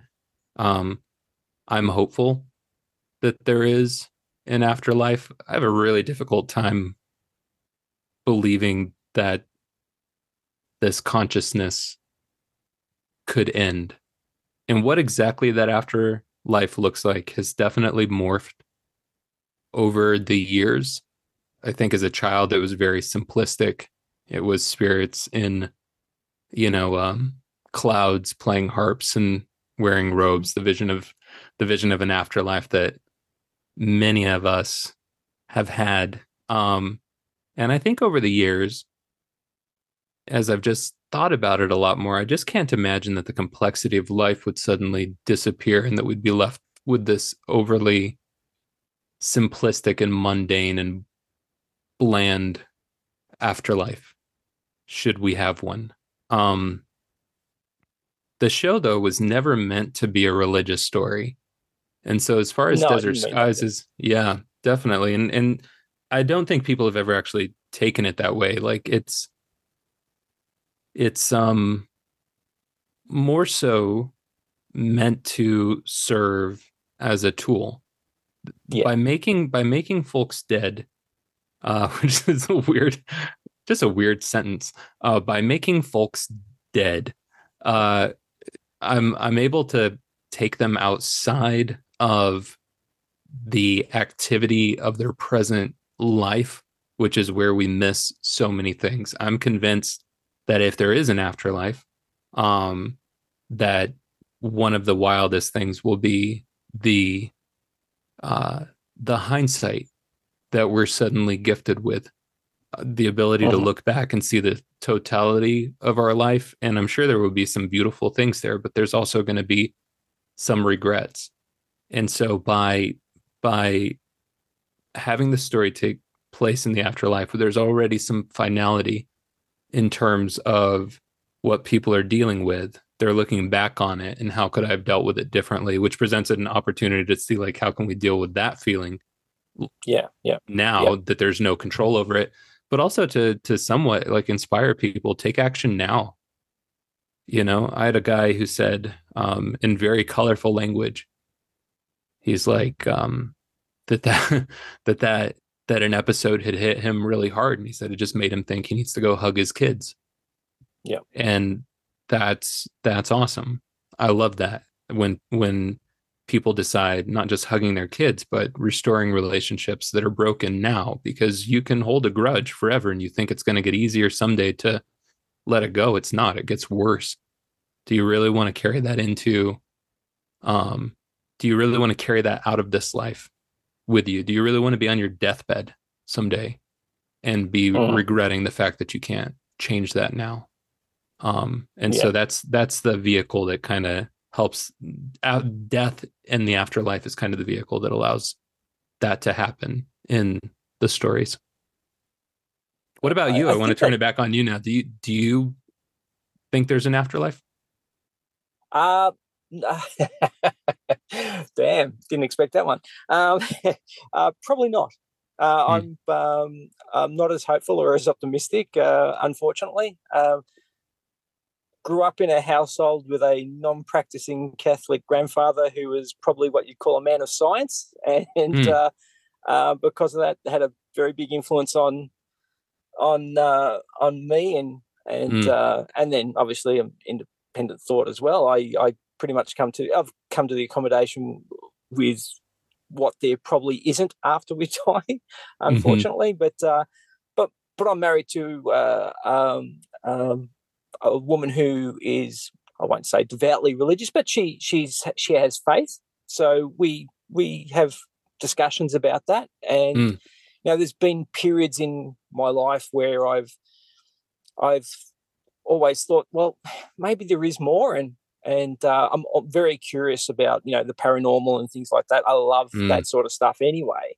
And not just for entertainment, but also to see whether or not there's anything there with any legitimacy as well that will actually prove that there is something more. And I'm quite open to there being something else, and I hope it's like Desert Skies. That reminds me of probably one of my absolute favorite horror films, which is 1408 with John Cusack. Yeah, and how for him that's why he goes into paranormal research. Yes. Is he doesn't believe in it, but he wants to.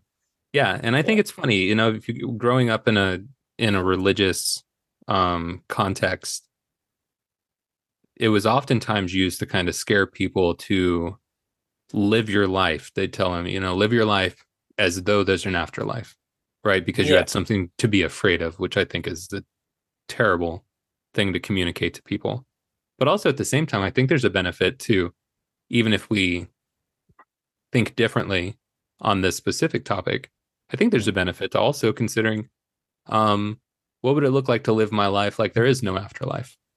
And I think that would, at least if you're in a good place, I feel like that would inspire you to deal with stuff now instead of feeling like more immediately, instead of feeling like, well, I have 1 million years or 1 billion years to do this. I can always get to it later. And for those of us who are procrastinators, that's not always helpful. Definitely. Look, it's funny with I don't consider myself, like I said, a religious person at all. But there are a lot of tenets to Christianity that in terms of the way you deal with people and the way you interact and do unto others and things like that, which I think are nearly absolute truths. That you can live your life by, but unfortunately the rest of the world, there's a lot of people that don't live their life by those tenets, and that's where we come unstuck. So, but I'm not a massive fan of organised religion. I have seen, my opinion has been used a lot of times throughout history as a tool of, asserting power. So, but it's probably not a popular opinion, but it is what it is. Anybody who wants to pretend like there isn't things to deal with in terms of what we claim to believe and how we actually behave towards people is lying to themselves. Because there's religion at its best can be a powerful tool, but in the wrong hands it's very dangerous. 100%. It can be, look, it can be salvation and hope for some people, but it can be, like you said, it can be a tool for suppression and oppression from others. So depending on how they want to wield that power. So yeah, Absolutely. yeah, for sure. Gentlemen, on that note, I have to leave. Unfortunately, I'm sorry, Marv, and sorry, Jared. That sounds a little that sounds a little foreboding. We're talking about the afterlife, and you have to leave. What exactly do you mean, Darren? Well, there's a Buick Skylark backed up behind my car at the moment, and oh goodness! And you see a coyote off to the side. Things are not looking good. No, someone didn't send me the memo. So, well, it was really nice talking to you. Yeah, it's been fantastic, and apologies, Marv, too. I did say I probably only got about an hour though, yeah. But I'd love to speak to you both again in the future sometime, and maybe even Jared, if you, I'd love to have you on the show one day as well, my show. But I won't promote that too much, considering I'm on Marv's show. So I'll let you have a fantastic rest of your conversation with Marv, and I'll just slip out the side door. Before you go, Darren, just let people know where to find you. MyGuestListPod.com. Pretty much go to the website and all my link tree on Linktree, My Guest List Pod. Everything's there. But yeah, MyGuestListPod.com's pretty much got it all. And yeah, I'll thank you very much for inviting me on, Marv. That was very, very gracious of you. And you knew I was really invested in Jared's podcast. So I really want to thank you for inviting me on. So it's been fantastic actually speaking to you both, and finally getting to speak with Jared and not just lurk in his Twitter spaces. Absolute pleasure. We'll let you get on with your traveling. All right. Thanks, guys. Have a good day. Take care. You too. So what advice would you give to anybody then starting a podcast of their own? Don't Google how to make a successful podcast. Avoid all of that like the plague. If it's written by someone who's actually been successful, which it hasn't, but if it has been, you're not them, and you won't be successful for the same reasons as they are. And also they only define success by numbers and your ability to monetize your show, which is near impossible. And I will say this, and I don't mean to like make anybody lose heart if that is their hope, but you are at the whim of algorithms. By and large, you're going into a huge pool of other audio dramas and podcasts and of all various sorts. And depending on a certain type of engagement and a certain type of way that people listen, your show may get shown to others and it may not. Don't let that discourage you. Just make the thing that you really want to make and enjoy making it. Anytime that you see a 20-year-old, because I was one, 20-year-olds, I'm not putting you down by any means, but anytime you see somebody who's brand new to like podcasting, this industry, life in general, come out and try to act like they're a guru when it comes to podcasting, just shut that noise down right away. The number of times that I've heard this genre is dead, nobody wants to hear this, too many people are doing this. No, absolutely not. Somebody says there's too many horror podcasts out there. Yours might be completely different, and yours might be better than 99% of them. Yeah. There's a lot of bad stuff out there. There is a lot of somebody got a microphone and they just made something, and that's not putting them down at all. That's what they wanted to do. Go out, do what you're going to do, put your whole heart into it. You will find an audience, and it might be an audience of 50. It might be an audience of 100. It might be an audience of 1,000 or 10 or 20. But if you're putting your heart into something that you believe in, there's someone out there who's going to love it. So just do that. Any other advice that I might give? Lean heavily into the podcaster community. From my experience, they're all very, very supportive. Yeah. The few that aren't, I've heard tale of, but I haven't met them, so that's good. We've successfully avoided each other. When you are if you're thinking about doing humor but people don't tell you that you're funny, don't do humor. Don't lean on it just because you think it's easy.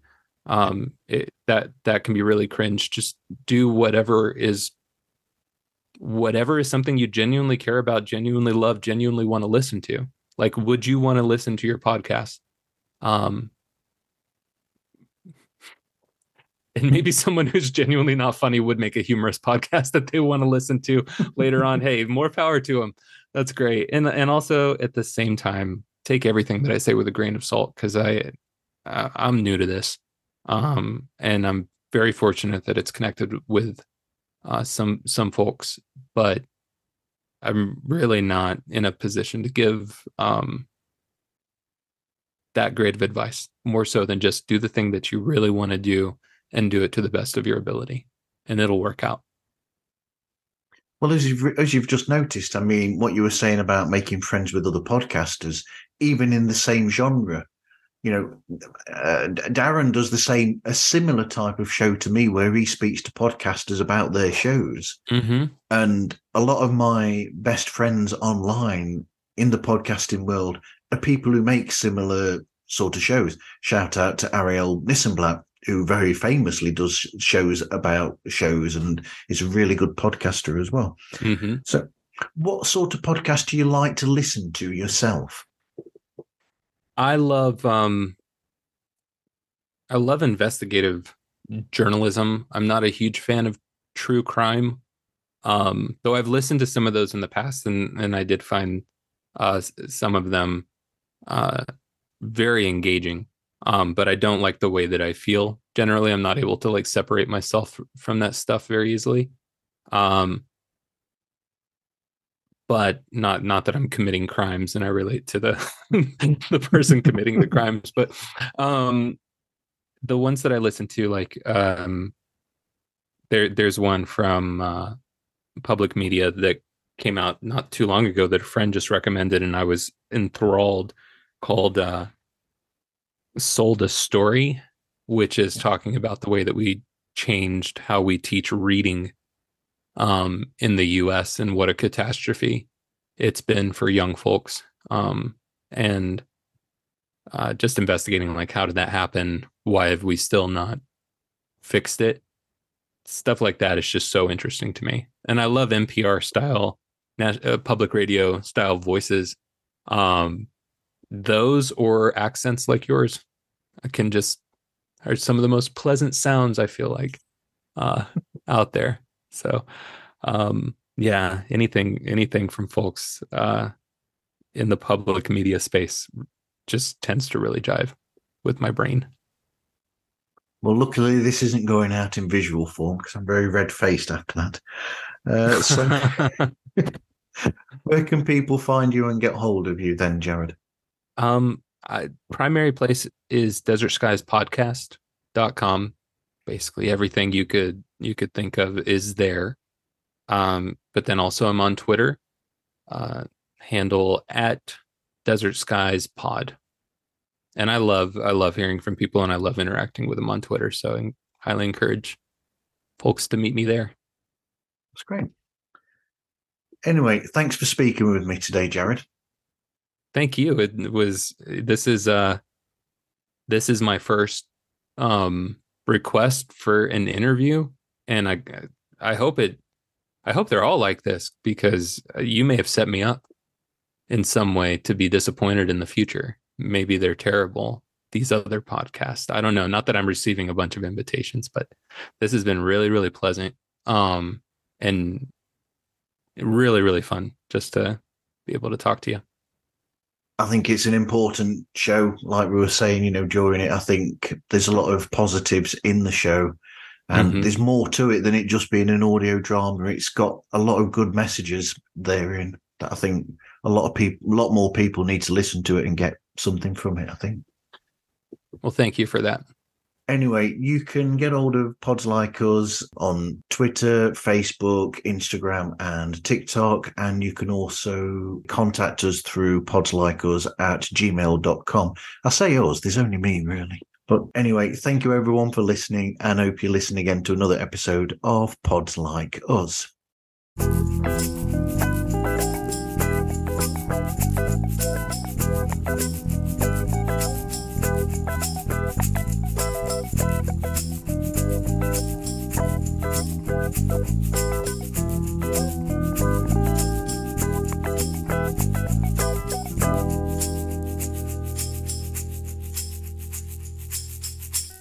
So where is he? This is your chance, Darren. Come on, Darren. Come on. So yes, I think he's gone from Melbourne to Victoria. So he said he's travelled, to them it's kilometres. So he's travelled 200 plus kilometres from home, whatever that is in miles. I have no idea. Not a clue. These people who use strange measurements. I know, right? Yeah. You think we'd learn? We don't. We like to dig our heels in here, I guess. I'm not sure. Well, the strange one is in England. I think we use meters, but when it comes to measuring height, we use feet and inches, which is very strange. Really? Yeah. I'm convinced that nothing is real most of the time. Life just doesn't make a whole lot of sense. And when I hear stuff like that, it just reinforces my... So I'm the same height as Tom Cruise. I'm 5'7". Okay. Yeah. Nice. I'm 5'10", which is we had a president that was that short one time. I always tell myself that, like, I could have been president, but it's very unlikely. Like a 2% out of all of our US presidents were 5'10". But then you would be all your members of staff at the same time as well. Mm-hmm. Yep. With different voices. That's right. Is it so? It's 9 o'clock where you are? It is 9 o'clock where I am. Yep. Yeah. Nice. Can I ask really quick, how did you find the show? How'd you come across it? Darren from My Guest List Pod. Nice. He sent me a message and he said, "Oh, you should try this out, Marv." So I did, and I'm up to date with that and Desert Skies FM and waiting for more to come. Nice. Well, that's good. Darren's helping the show. He is. Sounds like. Yeah. Where is he? He's not here. If he happens to show up in the middle of the conversation, it makes sense for you to stop. But it won't bother me at all for us to pause. Yeah.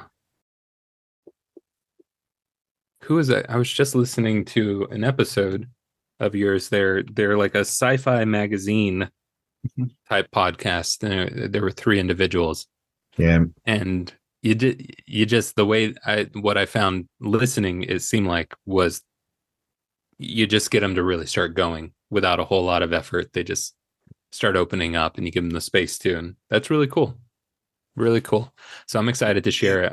Once, if you're probably after this season is over, I'd love to be able to share this episode on my feed, and just push as many people to it as possible, because it's excellent. Like I said, I've listened to a few episodes and I love it, and I'll be listening to more. I'll probably find some pretty good podcasts here. Thank you. You actually picked up on an interesting episode there. So that was with Robbie the Robot's Waiting. Mm-hmm. And the story behind that was I was incredibly nervous for a stupid reason, probably, because all 3 of them have worked for a magazine that I've read since issue 1. Wow. Over 20 years ago. So I've read their articles. So I'm actually a fan of their work in the written form, and then went from that to listening to them in the podcast. Wow. And so for you were hanging out with celebrities. I was doing like a fanboy thing. That's amazing. Oh my goodness. Can I ask, so they're sci-fi writers, and for magazines, was that largely Star Trek? Because it seemed like you were very in tune with the Star Trek world when I was listening to that, and even the Next Generation example that you gave. Was that the thing that got you reading those magazines, or were you just a huge fan of sci-fi in general? Just a huge fan of sci-fi in general. Yeah. So Buck Rogers, when I was younger, I watched the Buck Rogers series, or the old Battlestar Galactica and the modern version. So I'm very much seeped in the sci-fi. Nice. Which, in a strange way, probably is why your show pulled me in, because it's got that element of that to it. Yeah, I still haven't figured out if it's actually sci-fi or not. I think I've seen people say it's not, and maybe they're elitist. I don't know. It's always felt sci-fi to me just because there's a moon and stars. So I don't know, but I feel like it is. It's got that weirdness. But it works. It works in the same way as some of the best Star Trek works to me, which is that it's allegorical in a sense. There's something there behind it. Some of the best episodes of sci-fi or films of sci-fi have a meaning behind them, like the ones where they hide the race issue in some of the episodes. Oh, yeah. By making it about different planets or this, that, and the other. It's an interesting way around looking at it, because I said to someone else about another show that they do. Somebody called Vuk, who used to make Darwin's Deviations. You might find that interesting, actually, where he looks at, I mean, that's not really a drama as such, but he uses different voices and different characters in that. And that had a start and a finish as well, by the way. That's not coming back. Did you say Darwin's Deviations? Deviations. And he uses different voices and different this, but he gets facts across about different creatures or different, like, strange, even not real creatures, and some real creatures as well. But I said to him that, in a way, that puts the point across better than when he was trying to teach at school. Yeah. Or how it's taught, because you're making entertainment from it. And in a sense, you learn more from entertainment than you do from being in a classroom. Oh, I think you're absolutely right. And I think sci-fi is a perfect, when you think of genres, and I'll toss them out there, like, I haven't dipped my toes much in that world, but I read The Three Body Problem a few years ago. Have you read Three Body Problem? I haven't, no. I highly recommend checking that one out. I think you would enjoy it. It's definitely got a deeper message in it, and so good. But apart from that, I haven't been exposed to a lot of sci-fi. So if you think of any books or anything you'd like to recommend, please send them my way, because I could always use something. I've got a couple of recommendations for you, not necessarily book-wise. You ready for a podcast? Have you heard Aaron Mankey's Cabinet of Curiosities? I have not listened to that yet. That is fabulous. They're around 10 minutes each, and they're interesting, true stories that have a weird twist. And one of the ones that got me, but my other half already knew about it, because she's big, has a lot of knowledge about Titanic and the sinking of it and whatever. But there's this woman who worked on the Titanic, survived, but then she ended up working on another one of the ships that was from the same company. That also sank. And then she went into another one that had an accident but didn't sink. And then she lived to the 1970s. Oh my goodness. What are the odds? That's but in amazing. The 1970s, she received a letter from somebody who was this person. And this person that sent her the letter is the baby that she rescued from the Titanic. What? Life is strange. And that's one of the stories. I love that. I'll check that out. Almost the same title, television-wise or program-wise, on Netflix. You've got Guillermo del Toro's Cabinet of Curiosities. I want to check that out because I love Guillermo del Toro. That is a really good series. Yes. Well, I will check those out and I will report back to you at some point. I would chat with you for longer, but we've had a really busy day today. I'm sure you have. I'll talk to you, I'm sure, at some point in the future. Would love to connect again. It's been a pleasure. I would love that. Thank you, Jared. You take care. You too. Bye. Can't wait for the next episode. Take care. No pressure. Bye.